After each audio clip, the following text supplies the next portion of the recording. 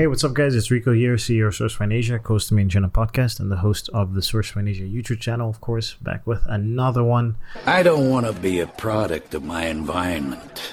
I want my environment to be a product of me.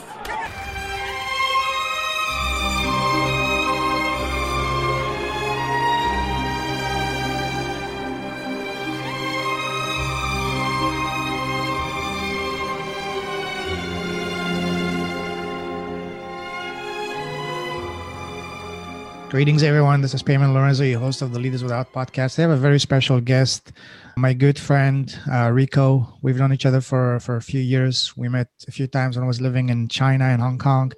Rico is also like me from Toronto, Canada. He's been based in Asia and Hong Kong and China for the past few years. And he's been building an amazing business on manufacturing, sourcing. I will let him tell us all that in detail. Today, Rico is the CEO of a company called SourceFind Asia that helps businesses and entrepreneurs to get the best manufacturing and help them hold their hands every step of the way when it comes to manufacturing in China, and has been doing a lot of other awesome things. Rico, my friend, welcome to the show. Thanks, Lorenzo. Very humble what you said, because you're like a big part of the reason why I moved to China. You know, does your audience know that story? No, not yet. You can share that if you want. Yeah, so basically when I was coming towards the end of college, I knew that I didn't really want to work for anybody. So, you know, you're searching for answers, and I came across like a forum.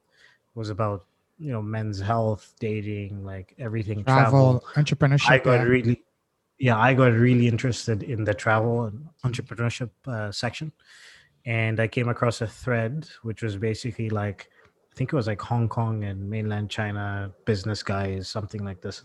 And it clicked with me because I'd been to Hong Kong quite a few times, like twice. And then I'd been to mainland China with my mom, probably, I want to say 3-4 years before that.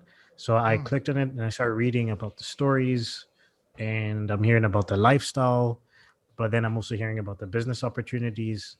And I think there was a link in the thread to their YouTube channel, which was the Elevator Life at the time. Yeah. And, you know, two guys from the US, 23 years old maybe at the time. And they just reminded me of like myself and my friends, you know what I mean? It was just like, oh, and then you start thinking, okay, if these guys can do it, then I can do it. And I just kind of said I have nothing to lose, and ended up moving to China. And then I found out later on, because obviously on the forum, we had pseudonyms, that you were the person who created that thread and was the person who had traveled and was describing his experiences. And I was like, man, that's crazy. I didn't know that. I knew you already. Like, we met through Enter China. And then I found out like a year later that you were the one who created that thread. And I was like, that's crazy. Yeah, that was quite an experience for me as well, because I've been, I've lived in many countries. I always wanted to be an entrepreneur. And then actually, it was funny because before that, I actually found out about these guys in the spring of 2011. I was working for a global firm here in Canada. And then at the end of August, we get laid off, the entire department, wondering what the hell I'm going to do. And I said, okay, let me go check because I didn't want to go back to another corporate gig. I said, let me go back and check these guys out. So I messaged them. I booked a ticket. The last day of work was Friday. Monday morning, I had my plane ticket for Hong Kong. Went there, spent a week in Hong Kong, met these guys, absolutely blown away there. And then went to Guangzhou, met them, and they showed me the things. They introduced me to people.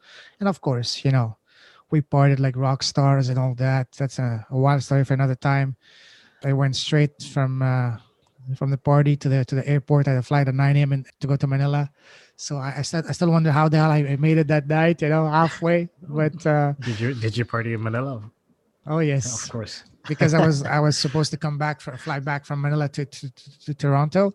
So yeah, it was an incredible time. And ever since I came back, I returned from that trip, I always had in my mind that I need to return back to China. And then back in 2015, I got a job offer that I couldn't refuse as a football coach. It was my passion, my religion, and yeah, the rest is history. So this podcast is not about me, it's about you, Rico. So for people who don't know you, tell us about you. What the hell is Rico? I currently live in Manila. That's why I was laughing about the partying thing. So I was born in Zambia, Southern Africa, and my family moved to the US when I was 10, and then eventually found ourselves in Toronto. I mean, I love Canada. Like I see myself raising a family there and everything, but I was comfortable. It was a very comfortable life. And I think I was looking for not just the entrepreneurship side, but I think I was looking for the adventure. And that's a big part of the reason why I moved to Of Asia. course. I've been very much focused on the business. I was very much focused on the business for the first 4 or 5 years. And I think in 2018, 2019, I kind of realized that I needed to, because a lot of people left China, a lot of people that I was friends with and stuff like, and I found myself like basically just going to office, going to gym, going home, going to office like every day, even on the weekends. You know what I mean? It was just kind of, I became like a robot, and then I traveled, and I realized I had to kind of get my social life back, and that's what led me to Philippines, I guess.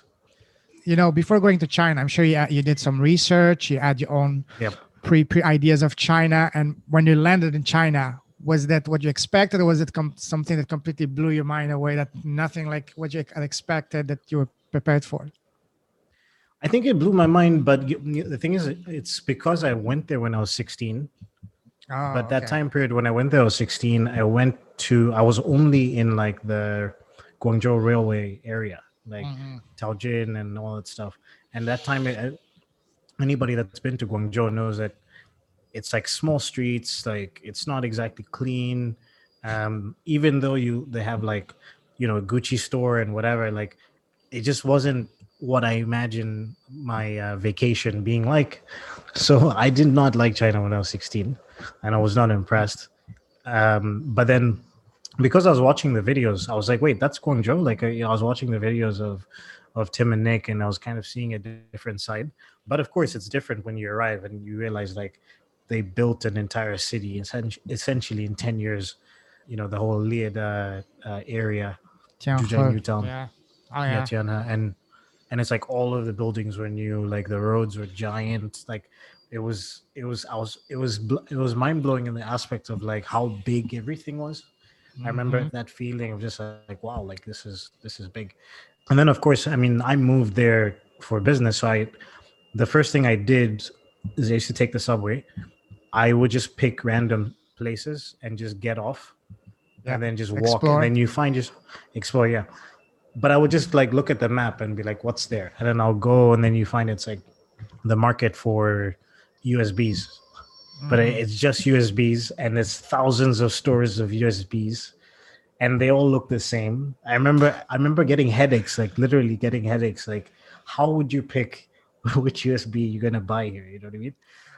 Eventually, I developed a system around that. Like, if I went to buy something, I would like quickly go to each shop, ask how much it is, and then I would get an average in my brain of what the cost should be, and then I would go to like three or four that I felt had given me a fair price, and then I'll pick one from there, negotiate and pick one from there.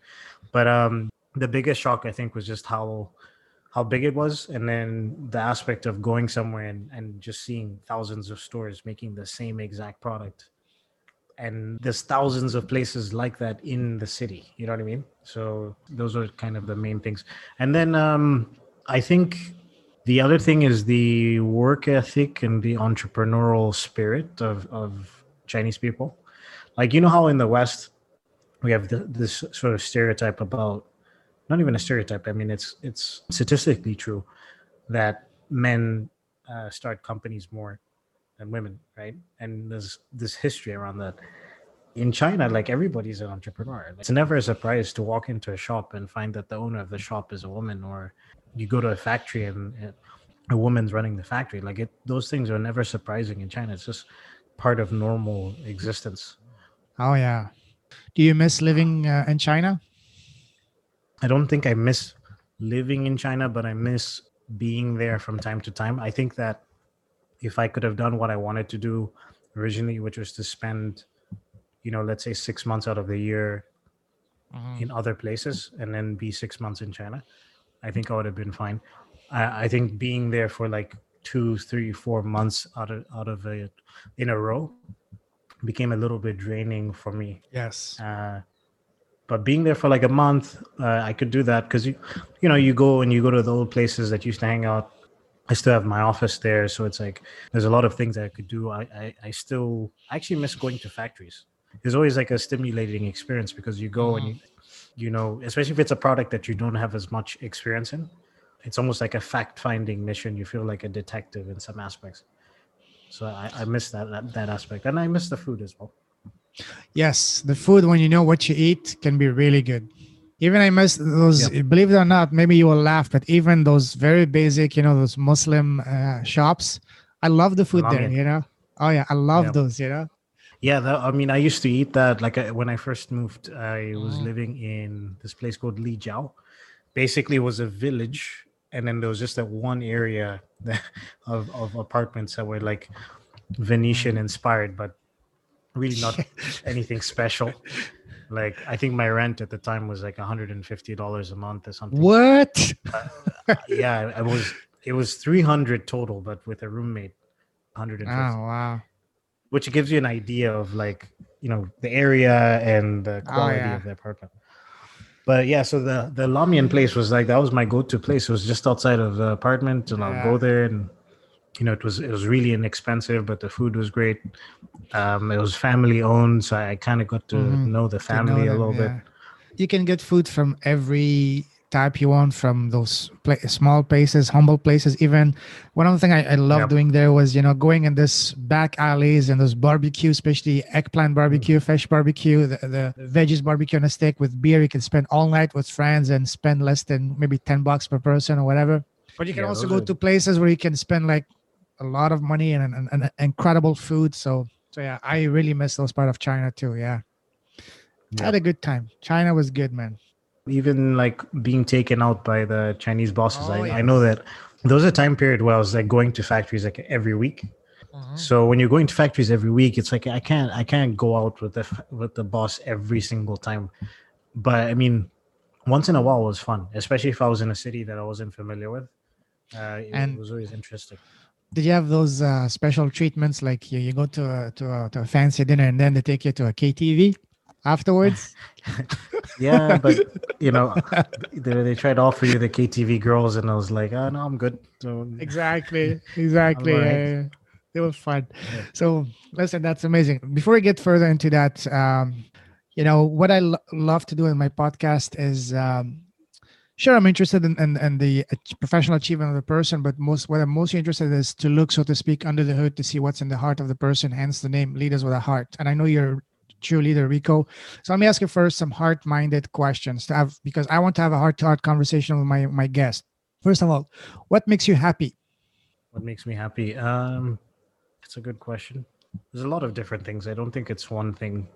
I think working hard, actually, it's interesting because during this pandemic, there were sections where I was extremely busy, and then there were sections where nothing was going on. And I always found that if I had like weeks where I wasn't that busy, I started to feel like not fulfilled in some aspects. But the times when I was busy and sometimes even stressed, when I finished work at the end of the day, I always felt like a sense of accomplishment and that productivity. So I really like that.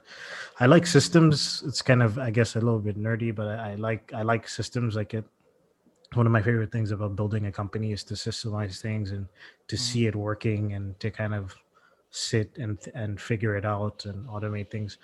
I like teaching. That's something I learned when I was teaching English in China. I didn't know that I liked teaching. I don't like teaching English necessarily, but I like to teach, which is a big part of the reason why I liked starting a podcast. I like podcasting as well. But teaching, systems, working hard, and sports, I think. What makes you smile? What makes me smile? Stand-up comedy. My dog. Yeah. Oh, wow. What kind of dog is it? Siberian Husky. Nice. Okay. White Siberian Husky. Cool. Also, I like to tease people as well. So that's something that makes me smile. You're a prankster? Yeah, I am like, it's one of those things. Like people, sometimes I'm like, I'm a little bit standoffish, I guess. Not Mm-hmm. standoffish, but I can come across like that because Mm-hmm. sometimes when I meet people for the first time, I'm just kind of analyzing. Like I'm not even. It has nothing to do with that person. It's just me. Mm-hmm. Like I like to watch people. I like to see how they behave in certain situations. But then when they get to know me, a lot of times I end up just like making fun of them, or they find out that there's a completely different side to my personality where I might like jump on a table and start dancing or whatever. You know what I mean? Like things like Really? that. So Okay. So yeah, you yeah. better get do that when we meet again in Asia next time. Yeah, if the bars are open, it'll definitely happen. Don't worry, I'll make them open just for you, Rico. All right. So what makes you come alive? I think challenges makes me come alive. Mm-hmm.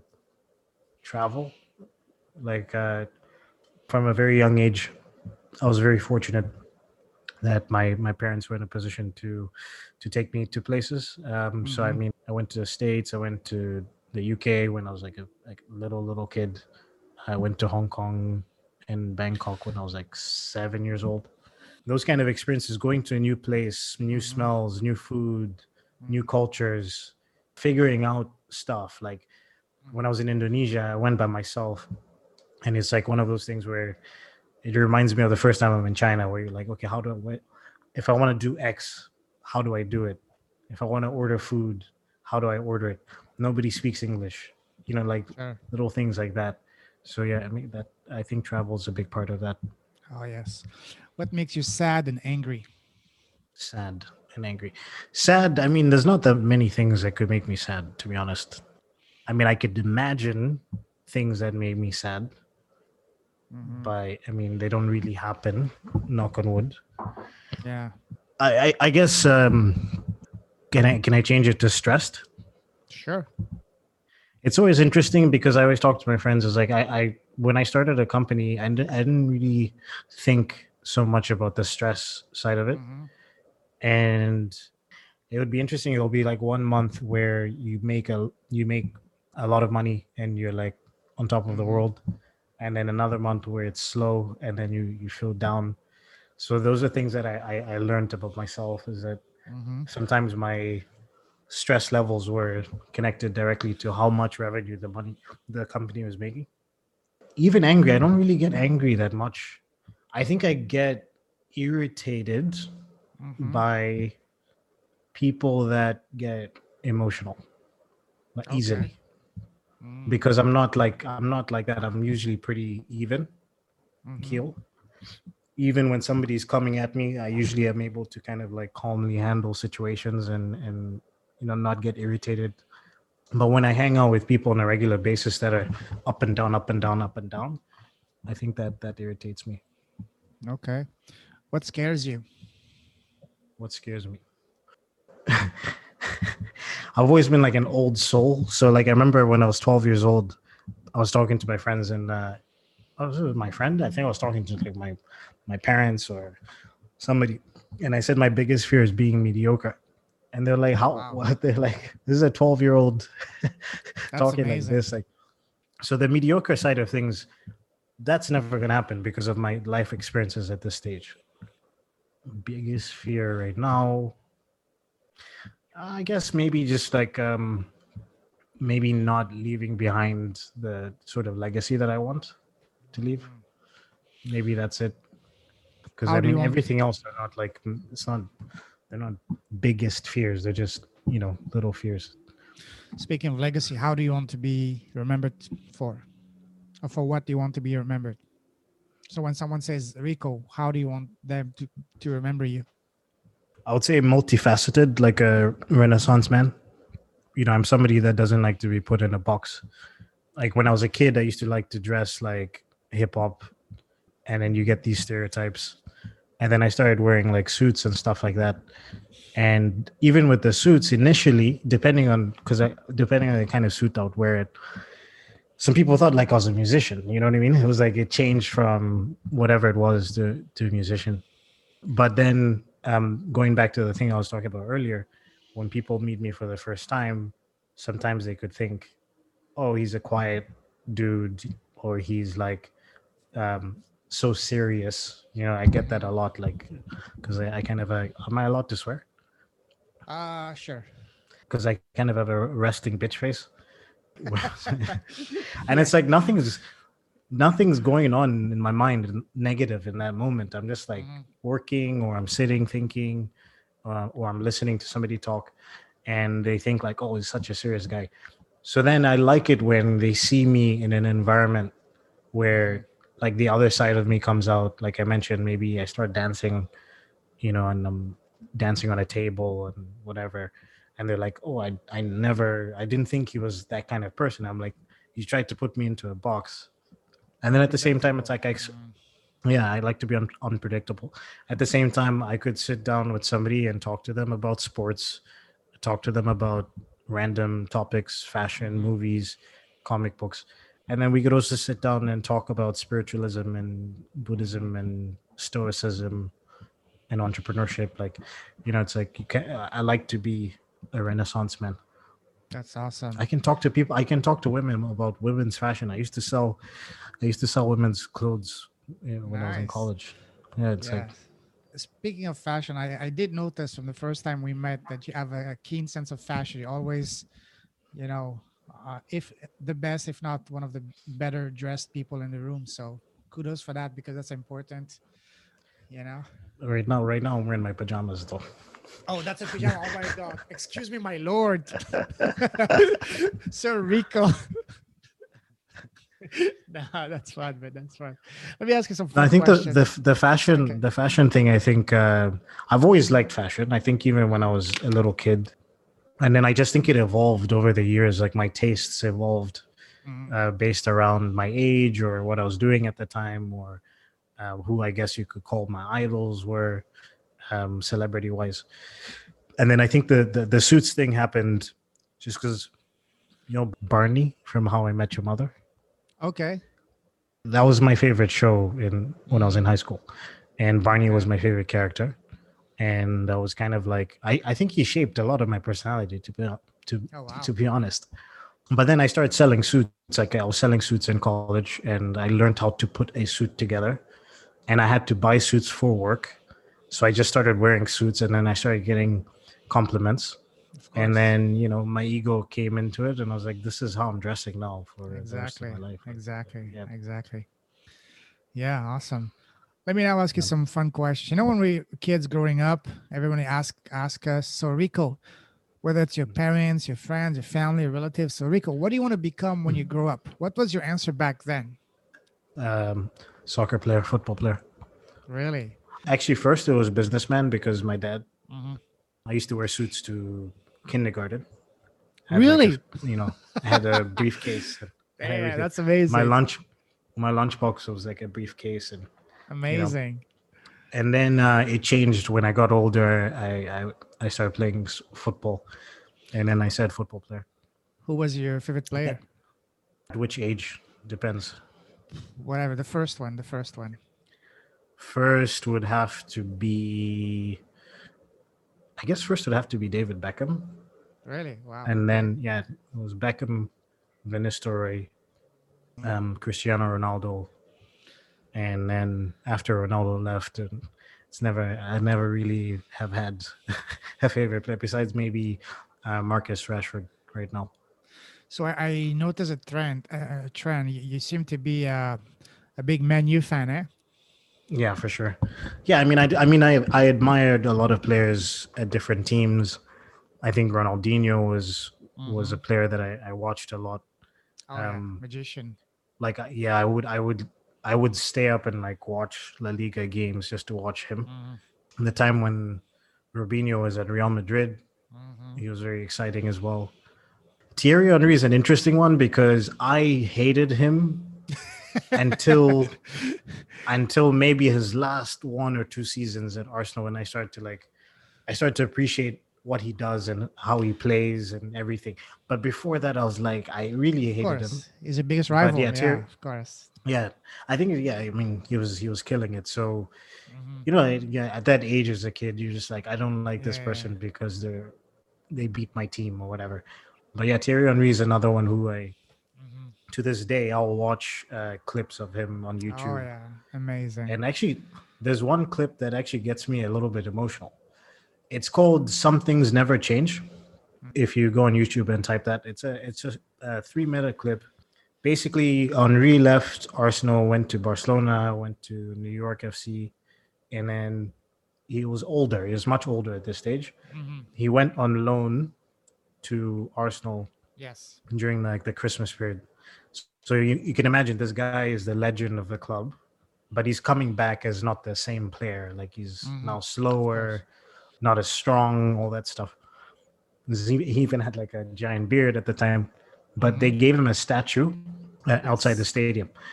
So the way the video is clipped up, it shows old clips of him when he was in his prime at Arsenal, and then him crying, giving a speech at the statue, and then him playing for Arsenal again for the first time.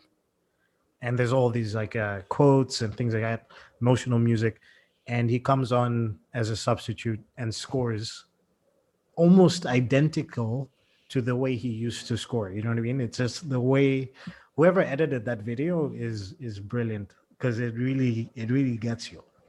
I'll Like you definitely understand check it out. his feelings around it and all that stuff. Yeah. Speaking of Manu, what do you think of probably the greatest Man United player ever, Eric Cantona, the king? The king. I think I was too young to have actually watched him a lot. Like I maybe saw him in his last season, because I really got into it in the treble winning season. Okay, yeah. But I mean, again, Cantona is another one of those where I go and I watch YouTube videos. I appreciate him in terms of what he accomplished and how he was as a player. I wish he, because he retired at like 30. He retired when he was still, yeah, and is still in his prime, especially for that position as a player at like Retired at the midfield. top, yeah. Yeah, no, I wish he had played a little bit longer so I could have seen him. For sure. So let's go back to when you were growing up a kid. What was your favorite subject in school? Math. I liked math first, and then hated history at the time. I think it is. I'm trying to think what else. Like I think it was math for a very long time, and then English, because I used to have these competitions with the other guys in class and the girls. So we'll do like spelling bees and stuff like that. Yeah. Or like a spelling test. And I went on like a run. I remember it was like I think I was like 13 at the time. I went on like a run where I was getting 100% every test, week after week after week after week. And it became one of those things where there was only one other person in the class who was also doing the same as me. And so I remember English was one. And then eventually, because of one teacher that I found very fascinating, history became an interesting subject for me. We had a teacher called Mr. Golson. And the reason why he was interesting is because his character, he was just like a teacher who was very sarcastic, extremely intelligent. Like he made you ask questions about what you believe in, what you've been taught. Like he was the first person in my life that made me think like that. So yeah. Awesome. Before we talk about your business and what you're doing now, if you look at your path in your life so far, how would you describe your path? As something that once you get into one path, was it straight, smooth sailing all the way, or was it like filled with twists and turns along the way and you have to change your path along the way? So how would you describe your path so far? Definitely not smooth, because of the amount of times I changed schools as a kid, the amount of countries I lived in before I was like 12 years old. You know what I mean? So I don't think I had a traditional childhood in any sense. Not that I didn't grow up comfortable. Like my parents were entrepreneurs, and we're never. I mean, I went to like good schools and things like that, but it's just that thing where, you go to a school and you make friends, and then you get pulled out. You go somewhere else. You don't like this school. Eventually, you make friends. You get pulled out. You go somewhere else. So that creates a little bit of interesting childhood. And then I think, going to China, that was the first time in my life that I faced adversity by myself and in a financial aspect. I mean, my first month in China, I almost left because I was just like, I didn't expect to have to rent an apartment. Like I was supposed to go stay in the university, and things happened, and I was running out of money, and not didn't have a job, obviously, things like that. And then to persevere and go through that and figure it out and start a business, like it was an interesting dip, and then come up. So what helped you and the depth of that dip to keep going? Was it I think it was friends, just family? Was it your belief in yourself, your vision? What was it? I think it was a fear of failure, and I wanted to prove people wrong, because when I left Canada, like a lot of people were like, "Why would you leave? Why would you go to Guangzhou? Or like, what's there?" A lot of my friends, not close friends, but just peripheral friends who just didn't understand, and even my family were, like, why would you leave Canada and go to China, like, to live? What's the purpose of that? So there was a little bit of like, I need to prove people wrong, and also just personal fear of failing. What were you doing before going to China? Were you on the path to a good corporate career, or did you just finish school and wondering what to do next? At what stage were you just before going to China? I just finished school, and I was trying to figure out what I was gonna do. But I knew before, 6 months to a year before I left school, that I was gonna leave, because I never saw myself working for anybody. Like I had jobs in school, and I always just I always felt like I could do more. I remember I had suggestions when I worked at RW and Co, which is when I was selling women's clothes. And for, I guess, your audience, RW and Co would be like comparable to slightly fancier H&M. Yes. And it's a Canadian owned company. And I remember I had some ideas about a store, because I got into it. I enjoyed the work. I enjoyed my coworkers. My manager was cool. So I started having ideas about marketing, like initiatives and things that we could do in this store to make it a more personal experience. So our store is very small, and we used to have the same customers coming in almost on a daily basis, because it's interesting the way our customers would shop. They would come in, never spend a lot of money, but they would buy like something that was like $20 or whatever every day or every couple days, and then once in a while drop 200 or whatever. And I found it strange that we have these regular customers, but we don't know their names. There's no the onus was on us as the staff to like make it a personal experience, but there was no like actual system around it within the company. And I remember making a proposal to my manager and being like, I feel like we should, especially for these clients that come in every day, I feel like we should have some sort of, I don't know, just some sort of system where we can recognize them. You know what I mean? And even for new staff, they could know who the regulars are, little things like that. And they were like, okay, we'll run it to corporate. And then I didn't hear anything back. No, that's what happens. Yeah. And what idea did you have in mind? I don't remember specifically, because that was like 6-7 years ago. But I just remember what I started doing was I would write down the names of a client, and then I would write down some key information about them, maybe like where they work or something like that. And then, if somebody came in and I saw the name and I saw like I would learn about them, and then I would give them recommendations on things that were not even necessarily in the store. You know what I mean?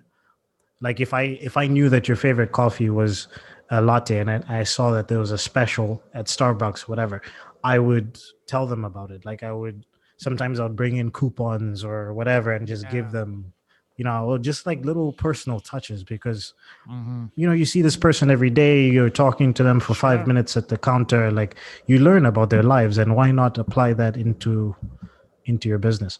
And it's interesting when I think about that, because that's kind of like what like marketing is with sort of email marketing and online marketing and stuff like that. When you build an audience, you get to know your audience, and then you use those personal touches to improve the relationship and improve the business.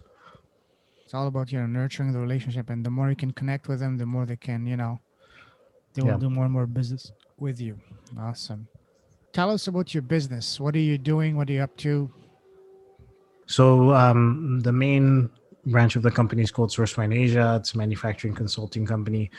My business partner, Mike, he founded the business in technically 2009, but registered 2011. And I joined in 2015 because he'd shut down the company, and then I joined, and then we restarted. And we started off working out of our apartment. I was teaching English at the time part time, so some of my students became interns.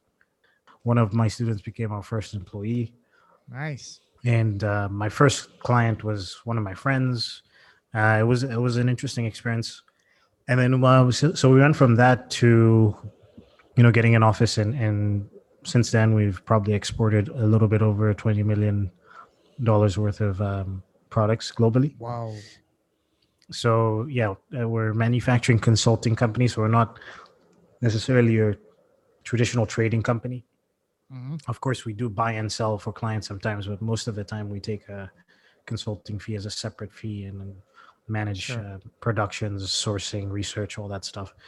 The main thing that we're launching right now is it's called the SFA Digital Summit. Yes. So sfadigitalsummit.com. It's live right now and it's free.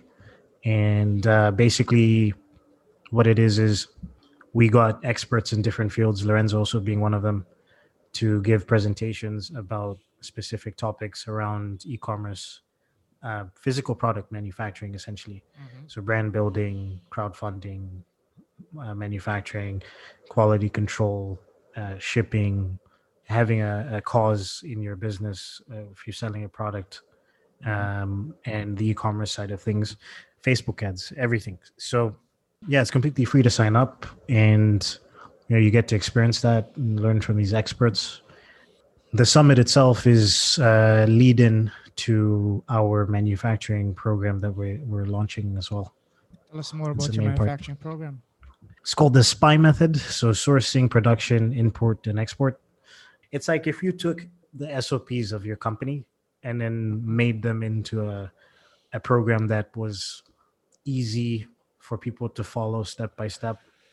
So we kind of took those the standard operating procedures, made them into like nice short videos with some slides and some information. We also provide like contract templates and things like this that usually we wouldn't actually even give anybody for free. You know what I mean? So so the manufacturing program I'm also pretty excited about because I feel like that opens up a whole new world for startups and entrepreneurs who maybe can't afford to pay, or not even can afford to pay, but want to do it themselves first before they start working with a company. So yeah, but I think if you guys check out the summit, you'll learn a little bit more about how the program would be, and I'll hope you check out the program as well. Is the program live yet? Program is live. You could actually technically just go and buy the program if you wanted to, but I feel like doing the summit first kind of gives you a good foundation. I think the whole point of the program is like you want to do everything properly. So I want people to not skip steps.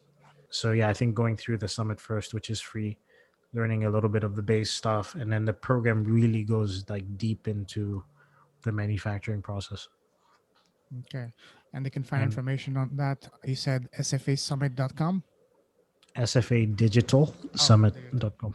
Okay. So what's the structure of this program? So is it like a course for 30 days, 60 days, 90 days, or is it comprised with not only videos but also calls, coaching calls? Do they have an option to go one-on-one with people? The structure is we want people not to skip steps, but we kind of broke it down into OEM and ODM. So everything that we talk about, whether it's supplier research or quality control, we kind of give you a perspective of how this is done when you have a white label product or a product that you designed from scratch. And the structure is like 4 different programs. So sourcing, production, and then the import and export are all separated. And, it all leads into the next stage. There's 2 different tiers. One is the CEO kit, the other one's called the founder kit.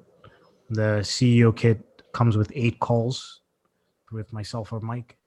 The founder kit comes with four calls, and also the CEO kit. You get 15% off on Sourcefine Asia services as well. So I Awesome. mean, we structured it like that. You get access to all the modules. You get access to even the summit, because the summit is it's free, but you only have access to it for 48 hours for each day. There's 3 days with the Okay. summit. So, but if you purchase the course or the program rather, then you still get access to the summit videos as well. And then the plan as well is we are going to be building a community around it as well. Because I've always, that's something I also wanted to do, is I just always was trying to figure out how I would structure it, because I wouldn't want a situation where I created a group and I wasn't active. And at the same time, because of everything else that I do, I didn't want to be spread thin trying to keep a group alive. So with this, it kind of works out, because we're going to create like set schedules for myself to come and jump in, communicate with people, answer questions, and everybody's going to be, from the program. So, we can share information, things that we learned. And what I like about it as well is, like, the thing about the program is, if you're manufacturing something, you can't really time it. So that's the aspect with what we're doing, is like, it's kind of go as you progress in your own business with accountability. Because So, you can't guarantee a production in a of certain amount course, of time. Yeah. especially nowadays, yeah. So you said that the content of this summit that you just held is only available for 3 days. So if someone wants to access that, and is there any way for them to do now, or is it too late? No, they can do it now. I mean, we the videos and the presentations and the Q&As were pre-recorded, were recorded, so they can have access to it now. If they go to the website sfadigitalsummit.com, just submit your email, and Oh, okay. you can access the course. I Awesome. mean, access the summit material. What would you say is your ideal client avatar? Who are you trying to serve? I think for the manufacturing program, it's definitely startups, entrepreneurs, small, like, let's say, first, second year businesses. Because what I find is, when they come to us, it's interesting, because usually the companies that have the least experience require the most attention, right? But then obviously they're more budget conscious. So it becomes a situation where you feel that in order to give them that attention that they need, you need to charge them more money. But I mean, they can't afford it. So for me, I always end up going above and beyond. Like with our company, we've had situations where, a client paid us for a very specific service, and then we ended up doing so much more for them. And that's just because it's just the sort of company ethos or personality. But at the same time, when we get busy, we can't really do that. So I thought, being able to service startups, entrepreneurs, where they can still progress in a professional manner without having to necessarily kill their budget. Speaking of budget, perfect segue. For someone, let's say, that's brand new, a newbie, wants to transition from corporate or whatever into entrepreneurship and launch a product, what would you say is the minimum amount of capital required to successfully launch a product in 2021 and beyond? Is it original design or is it OEM? Give us maybe some figures for both. Original design is tough, because it's like, it depends on the product. This is just to give you some perspective. I'll say, like, something as simple. Let me see if I can pull up something. Something as simple as this. This is Matryoshka.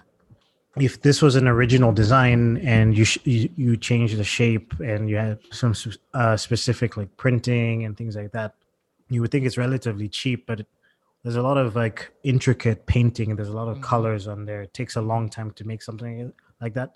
And the shape as well, because it's made from wood, it's not easy to make certain shapes from wood.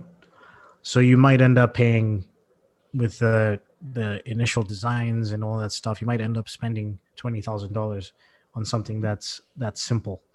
For OEM, I think the general consensus is it used to be 5K. Like if you wanted to launch an Amazon business minimum, I think it's probably closer to 10, 15K now.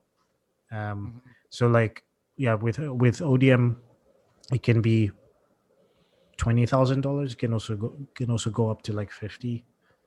Oh yeah. But I think you need to be prepared to spend around 20,000 at minimum if you're doing an original design, unless you're just doing like clothing or something like that, something that's a little bit more basic. Hey, what's up, guys? Thanks for listening to this episode of the Made in China podcast. If you want to reach out to us, that's podcast@sourcefinasia.com. If you want to check out the show notes from the episode that you just watched, that's sourcefinasia.com/made-in-China. And be sure to also check out our YouTube channel, Source Finasia, all one word. Cheers. Camel shouts and Bubba Kush. Yeah, we can talk, she rather fuss. This and that about such and such. Man, damn, where is the fucking trust? I'm tired of the hoop and hollering. I'm about to take the coupe to Collins. Then take a female to the island. Then take her clothes off and do the honors. Yeah, now she hear 'em with them other bitches. Yeah, I told her mind her fucking business. Shit, she probably out here fucking niggas.